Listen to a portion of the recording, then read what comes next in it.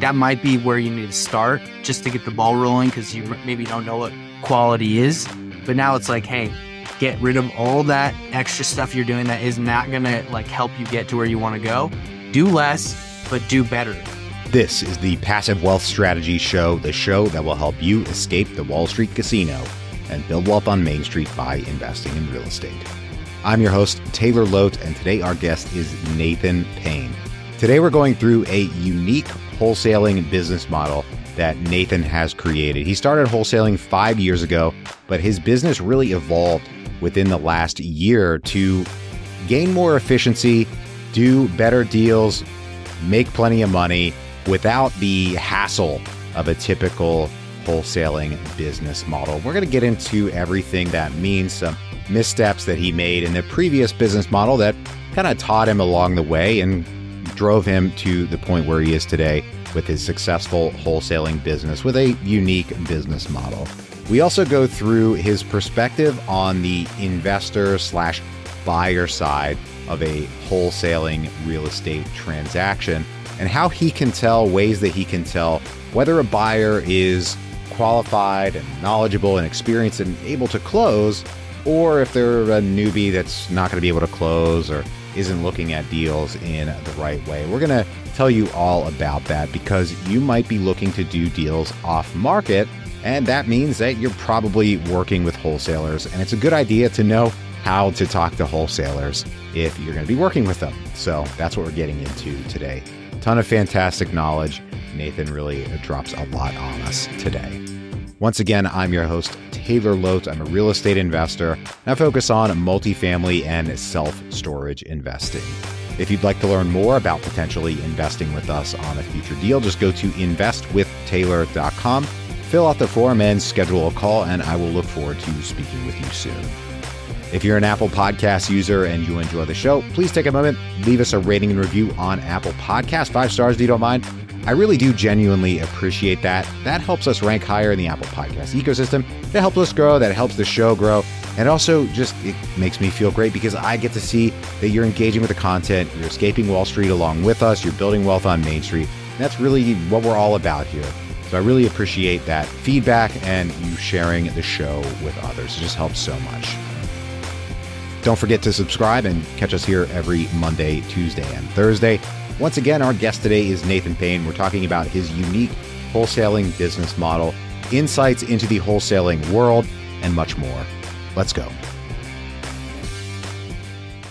Nathan, thank you so much for joining us today. For our listeners out there who don't know about you and what you do, can you tell us about your business, how you got started in the wholesaling space?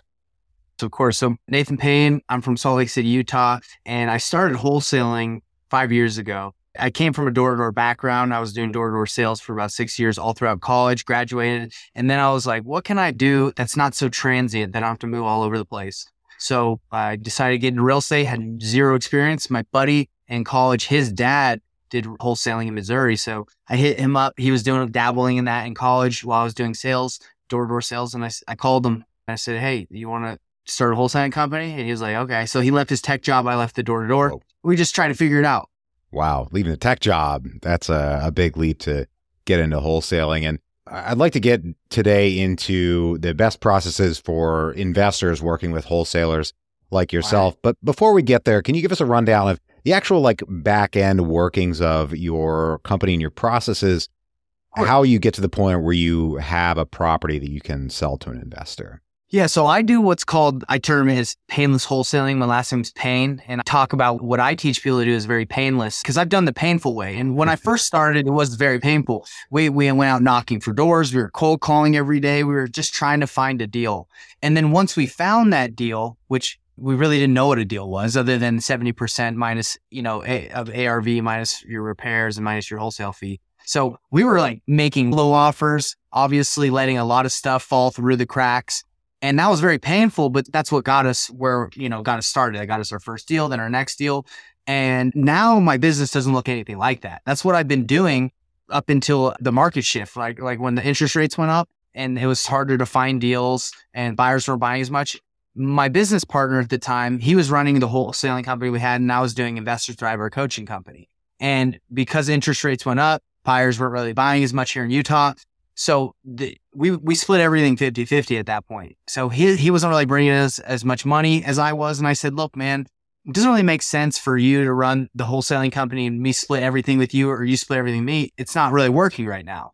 And I was like, do you want to spend more time in the coaching, and we can figure out how we can help more people? And he's like, no, I'm not interested in that. And I was like, okay. So I had to think, I was like, what can I do so I can stay relevant, so I can still do deals, but I can focus, just as much time, but still do deals. And that came to me as like, how have I always been doing deals really easily? Well, I have the buy box criteria of my top buyers, like my VIP buyers, and I just see a deal that comes across my email from a wholesaler, and I call them about it and say, hey, did you see this? Do you want this? And I'll connect you, add my fee in there.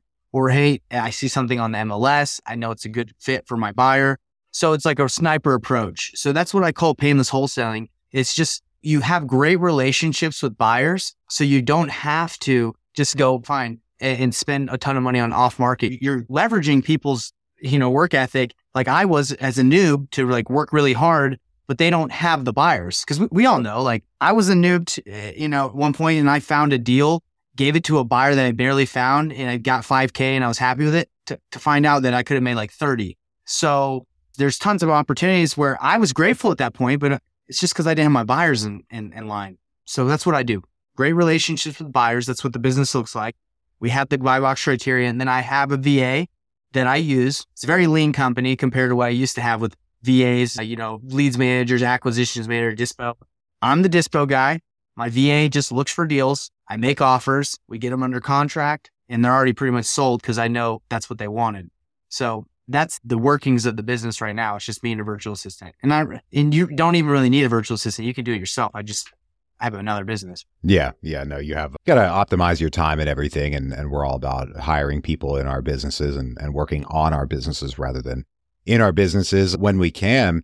So how have you trained up? This is a big part of hiring a virtual assistant, training someone to the point where that they can handle those activities, because it can be a pretty specialized set of skills to look for properties with a certain set of criteria and maybe help you make an offer. I don't know whether they're making the offer for you or if you're making the offer, but how do you get the VA trained up to the point where they can handle those things, take that off your plate? It's an ongoing process. I would be lying if I told you that, he's amazing at it, right? Like he tells me, we have conversations every week, and, he hits me up on our Discord channel where we run everything up through our company. But, it's an ongoing process of trying to educate him and help him to be better. But so on the MLS, what he'll do is he'll call agents, and then he'll make the offer, get their email, CC me in on the email that he sends with our offer, with our letter of intent and our proof of funds. So I see the responses and I know what he's doing. So that's his process. And if it's off market and it requires negotiation, then he'll set me up an appointment, and then I'll talk to the seller. And that comes if he finds a deal like on a Facebook group. I'm really big in let's not spend any money, because I went through the painful way of like $10,000 on mailers when I first started, didn't get a deal. $200,000 in pay-per-click, and you would get deals here and there, but you had to have tons of like filtration going on. So I was like, let's find out the easiest way to do this business, the least amount of work. And I don't need to be doing like 10 to 15 deals a month. I'll give me like 1 to 2 to 3. I'm good. I'm not trying to like build some like multi-million-dollar business. Just give me some deals. So that's, I help newer people as well, because I'm not going to just say, hey, this is the end all be all if you want to make like a multi-million-dollar company. This will make you good money and you'll be good. Hey, there's nothing wrong with making good money here. So in a wholesale transaction, you need two parties to take you seriously, right? Or want to do business with you, the seller and the buyer. And your model is focused first and foremost on that buyer relationship. You have a track record where you built those relationships, but for those out there that are just kind of starting in this business model, haven't done a deal yet or anything, how would you think about getting buyers to like take that person seriously, kind of give them the time of day and consider deals they might have? It's a great question. I get that all the time, right? Because I'm working with newer investors. And I think that transparency and honesty is the best way to build a relationship and connect. Like if you go to a buyer and you know that you met at a RIA or you called from a list and you're trying to flex like you know what you're talking about, they're immediately going to say that you're full of it. They're like, you can just hear it, you can feel it, there's energy, maybe they're nervous. Just be like, hey, look, I'm brand new. I know how to hustle. I'm going to work super hard. If you tell me exactly where to go or just give me a list to call, I'll bring you a deal. If someone came to me with that, like, and I felt like, hey, I have the time to work with someone like that, and I feel like I connect with this person, I would definitely give them that time, because I would say most of the time when you work with someone like that, they're going to make you money. Somehow they're going to bring you something. That's what I would say for brand new people is connect through networking, going to RIAs, calling title companies, letting people know you're a noob, letting buyers, hard money lenders know that you don't know what you're doing, but you need help. Those people are all willing to work with you. Just be honest about your level of experience, but your willingness to hustle. I think that's good advice. It's sound advice, because people are going to smell it. They're going to smell that you're new. And it's just best to be open and honest about that. Okay. So we've all been at one point or another in some kind of scenario where a buyer or a seller had unrealistic expectations. Now, for your business model, if you're, especially speaking from the noob standpoint, if you're talking to a buyer that maybe has unrealistic expectations, how do you analyze that to see if they really have, again, reasonable expectations to what can be achieved? Are you referring to price as unreasonable expectations most of the time? Price, I think, is probably the most obvious criteria, right? We always talk about price, but price isn't the only thing. If there are any others you'd like to bring up, then I'm certainly open to that. But we all have been in deals with people who are being unreasonable on one point. Of course. Yeah. So let's talk about one that just happened. So because of my model, I tell people where I have buyers. So I had a wholesaler in Atlanta that I know. He reached out and said, "Hey, Nate, do you have a buyer in Sandy, Utah?" I'm like, of course. Of course. So he's like, "This is the situation. The seller wants us to go see the house and just tell us what he would pay before locking it up." Some people want to do that, and I get that. So the only reason I was willing to spend my time and that he called me is he found out that the seller with the unreasonable expectations was motivated. He had underlying motivation, but his price was high, right? And sometimes you just need to, they got to hear a couple no's or low ball offers before their expectations are reset. So for me, I was like, okay, why is the guy moving? He inherited the property. He rented it out. The renters were really bad and he's tired of renting it. This guy's going to sell. He's not going to want to re-rent it. So I called up one of my buyers, and actually I'll tell you how I got the buyer. So I reached out to the title company, the escrow officer at the title company, Christina, who I'm really close with. And I said, "Hey, Christina, who's buying in this area? I know you deal with all the people, that are closing the stake because you're one of the top escrow officers." And she said, "Chris is." So she gave me, I don't know Chris. She texted me and him in a group text and just said, "Hey, Chris, meet Nate. He's got a property. I think it's something you'd be interested in. It's your area." So Chris called me and said, "Hey, Chris, this situation, don't have it under contract. There's motivation here. I just need you to come with me. Look around, tell me what you'd pay. That's it." So don't know Chris. I trust him because he come from the escrow officer. We meet at the house. He walks around. At the end, the seller walks away. I said, "Hey, seller, I'm going to let you know what we offered." Me and Chris talk, and he's like, "I'll be at 330. The seller wants 400,000, right? So that wasn't going to work, but we figured the guy seeing a buyer, someone walk through, it would reset his expectations. So we made the offer lower. He didn't do it. He didn't budge. Then Christina actually put me in touch with someone else that offered 400,000. We sent them through. They had 70K more because of the area. We knew what they wanted. And that's the power of the relationships, right? It's like most buyers are going to be at 330 because that's how much where it needed to be. But this specific buyer that she knew wanted this area. So 400,000, the buyer wouldn't budge above 400,000. The seller wouldn't budge below 400,000. So we're at a standstill. So we made the offer. We say, "Hey, this is the best we can do. No one's beating that. I don't even know how they're making money." And that's pretty much how I use my strategy. I'm just very transparent with the process. Like while I was walking through the house of my cash buyer, I told the sellers, like, "Hey, this is the flipper. I'm the one that negotiates the deals. He's the one that flips it. He's going to walk around and see what needs to be done." The guy's like, "Great. I don't know. I don't really care. Just tell me what you'll pay." And I think there's so many people that get worried about, the process. It's like, "Hey, dude, we're trying to buy your house. That's it. There might be multiple people involved." Absolutely. So it's interesting in that situation that it sounds like you didn't have the property tied up, obviously, but you also didn't have like a contractual agreement with the potential buyer or anything? Maybe I'm kind of maybe reading between the lines here. We didn't. But what gave you that level of comfort? Was it the relationships? A lot of people would try to get it like some form of contractual protection before they tell the buyer, here's where the property is or anything. I didn't think it was necessary to do that. Number one, because I thought the price was unrealistic, right? So I wasn't trying to lock it up at 400,000 and like give him that hope that it was going to be at that price. I was willing to say, hey, let's walk through and let's see if we can get close, because there was motivation that he had. I was like, okay, this is good. I usually don't. I always lock them up if it's like a no-brainer deal.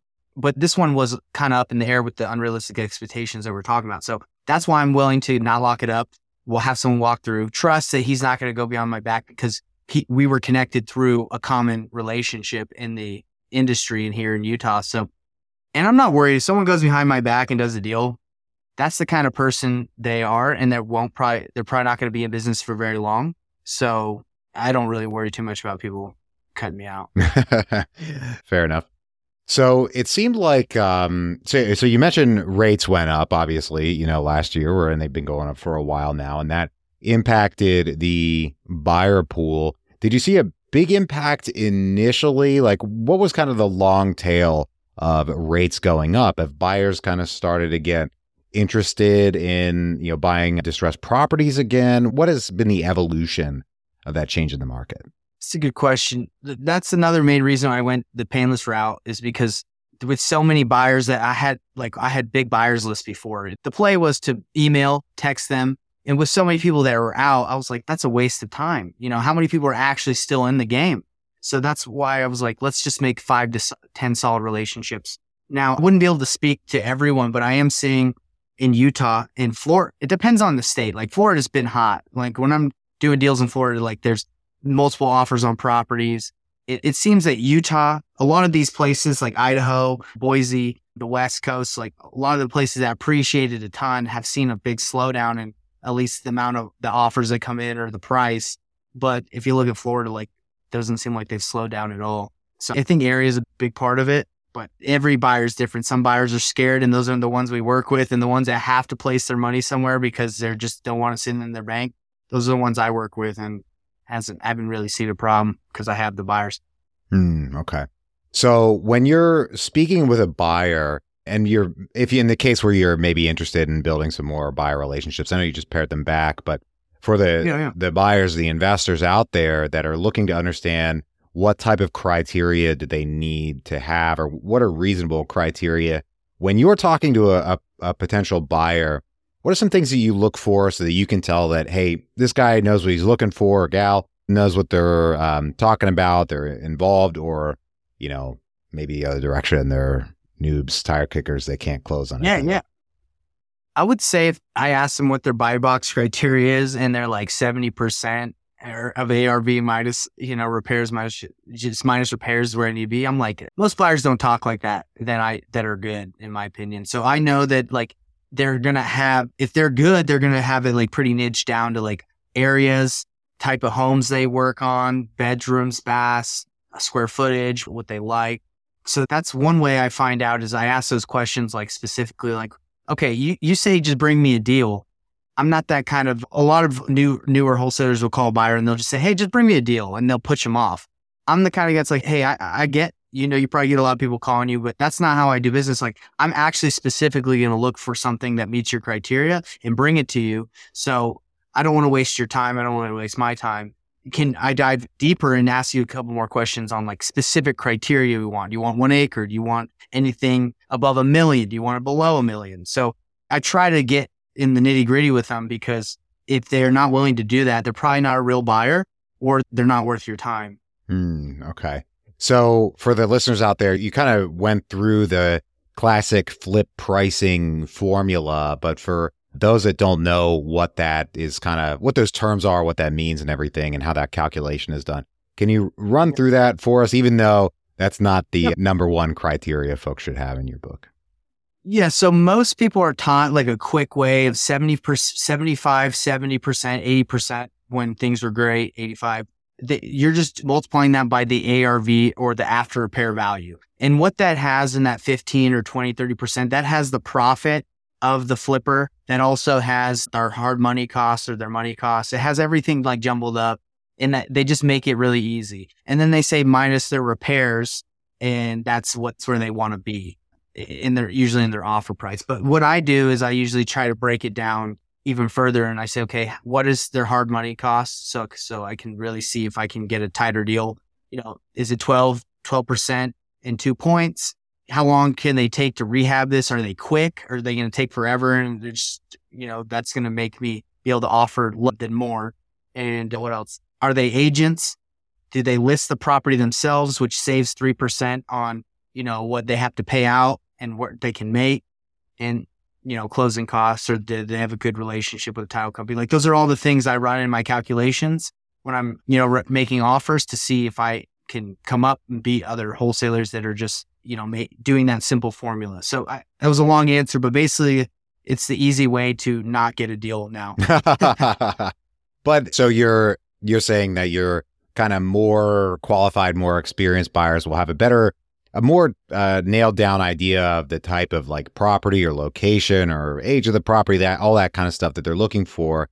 But you have to figure, or at least I have to figure, at some point they're doing that calculation, right? I need to know if I'm going to make money on this deal. But it sounds like they're doing that calculation after they've seen the property or some way. There's a number running there, but it's later on.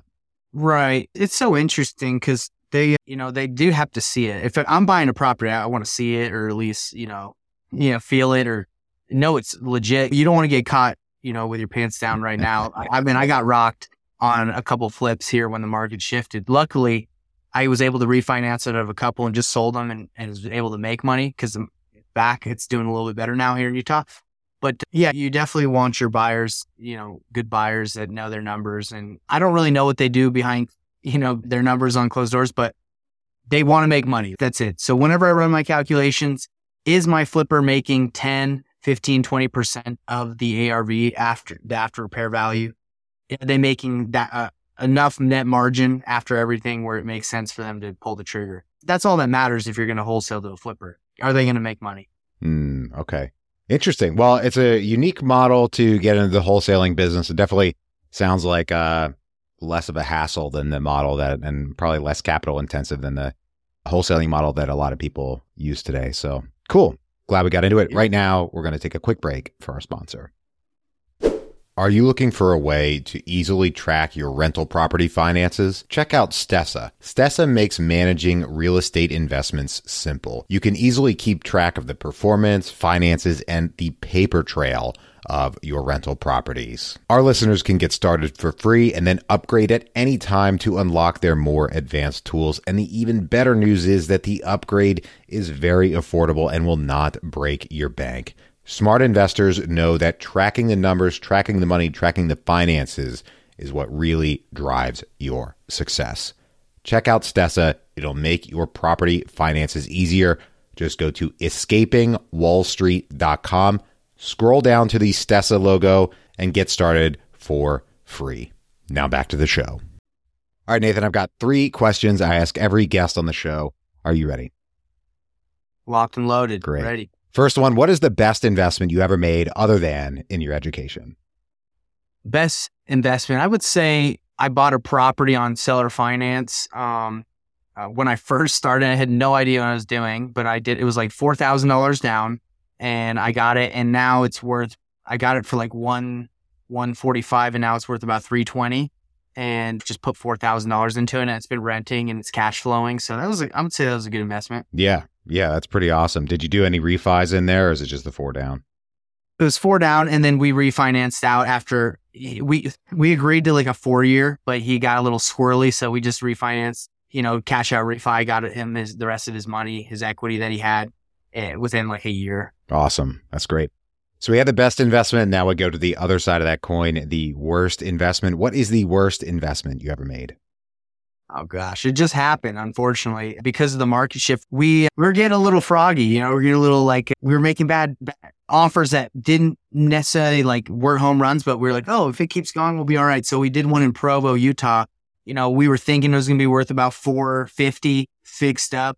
We got done. Market shift happened. And we listed it way too late. Interest rates went up, and we actually had to deed in lieu it back to our hard money lender and give them $15,000 to take it back because we were under that much. I think we were thinking 450 was the ARV, and we ended up not even being able to sell it for like 380 on the MLS, minus fees, minus commissions, all that stuff. So yeah, Utah got hit hard. Like properties that went down from like $100,000 from ARV, like even less.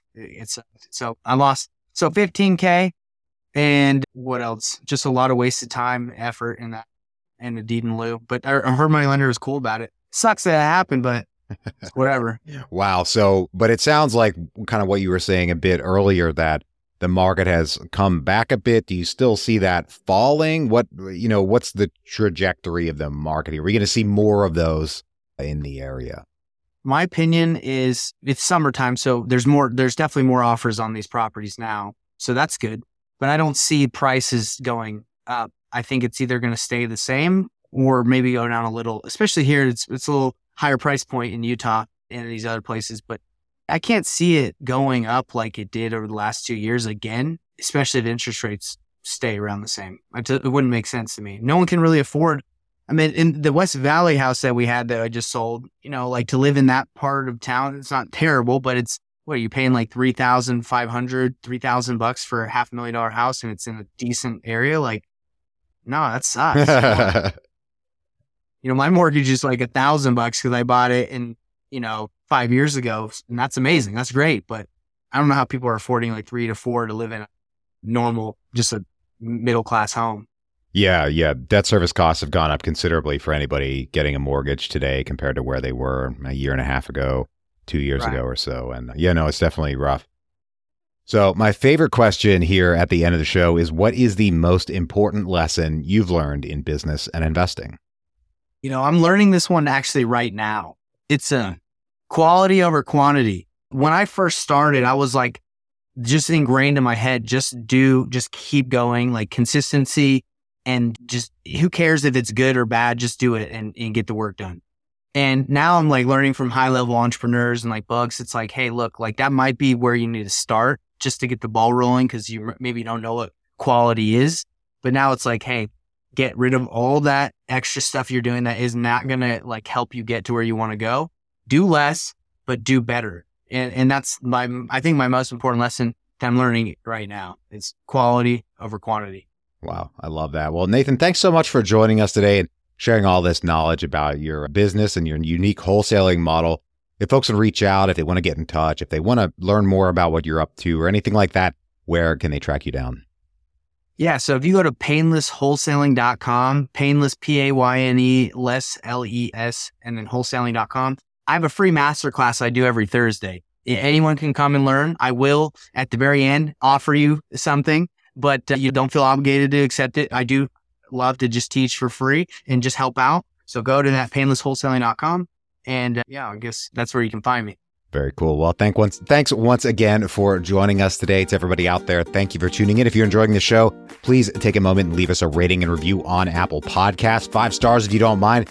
I appreciate that so much. That helps other people learn about the show because that helps us rank higher in the Apple Podcast ecosystem. And I'm always honest with you guys. That gives me a nice little warm and fuzzy feeling because I get to see that you're engaging with the content and you're escaping the Wall Street casino along with us. Don't forget to subscribe and catch us here every Monday, Tuesday, and Thursday. Right now, I hope you have a great rest of your day, and we'll talk to you on the next one. Bye-bye.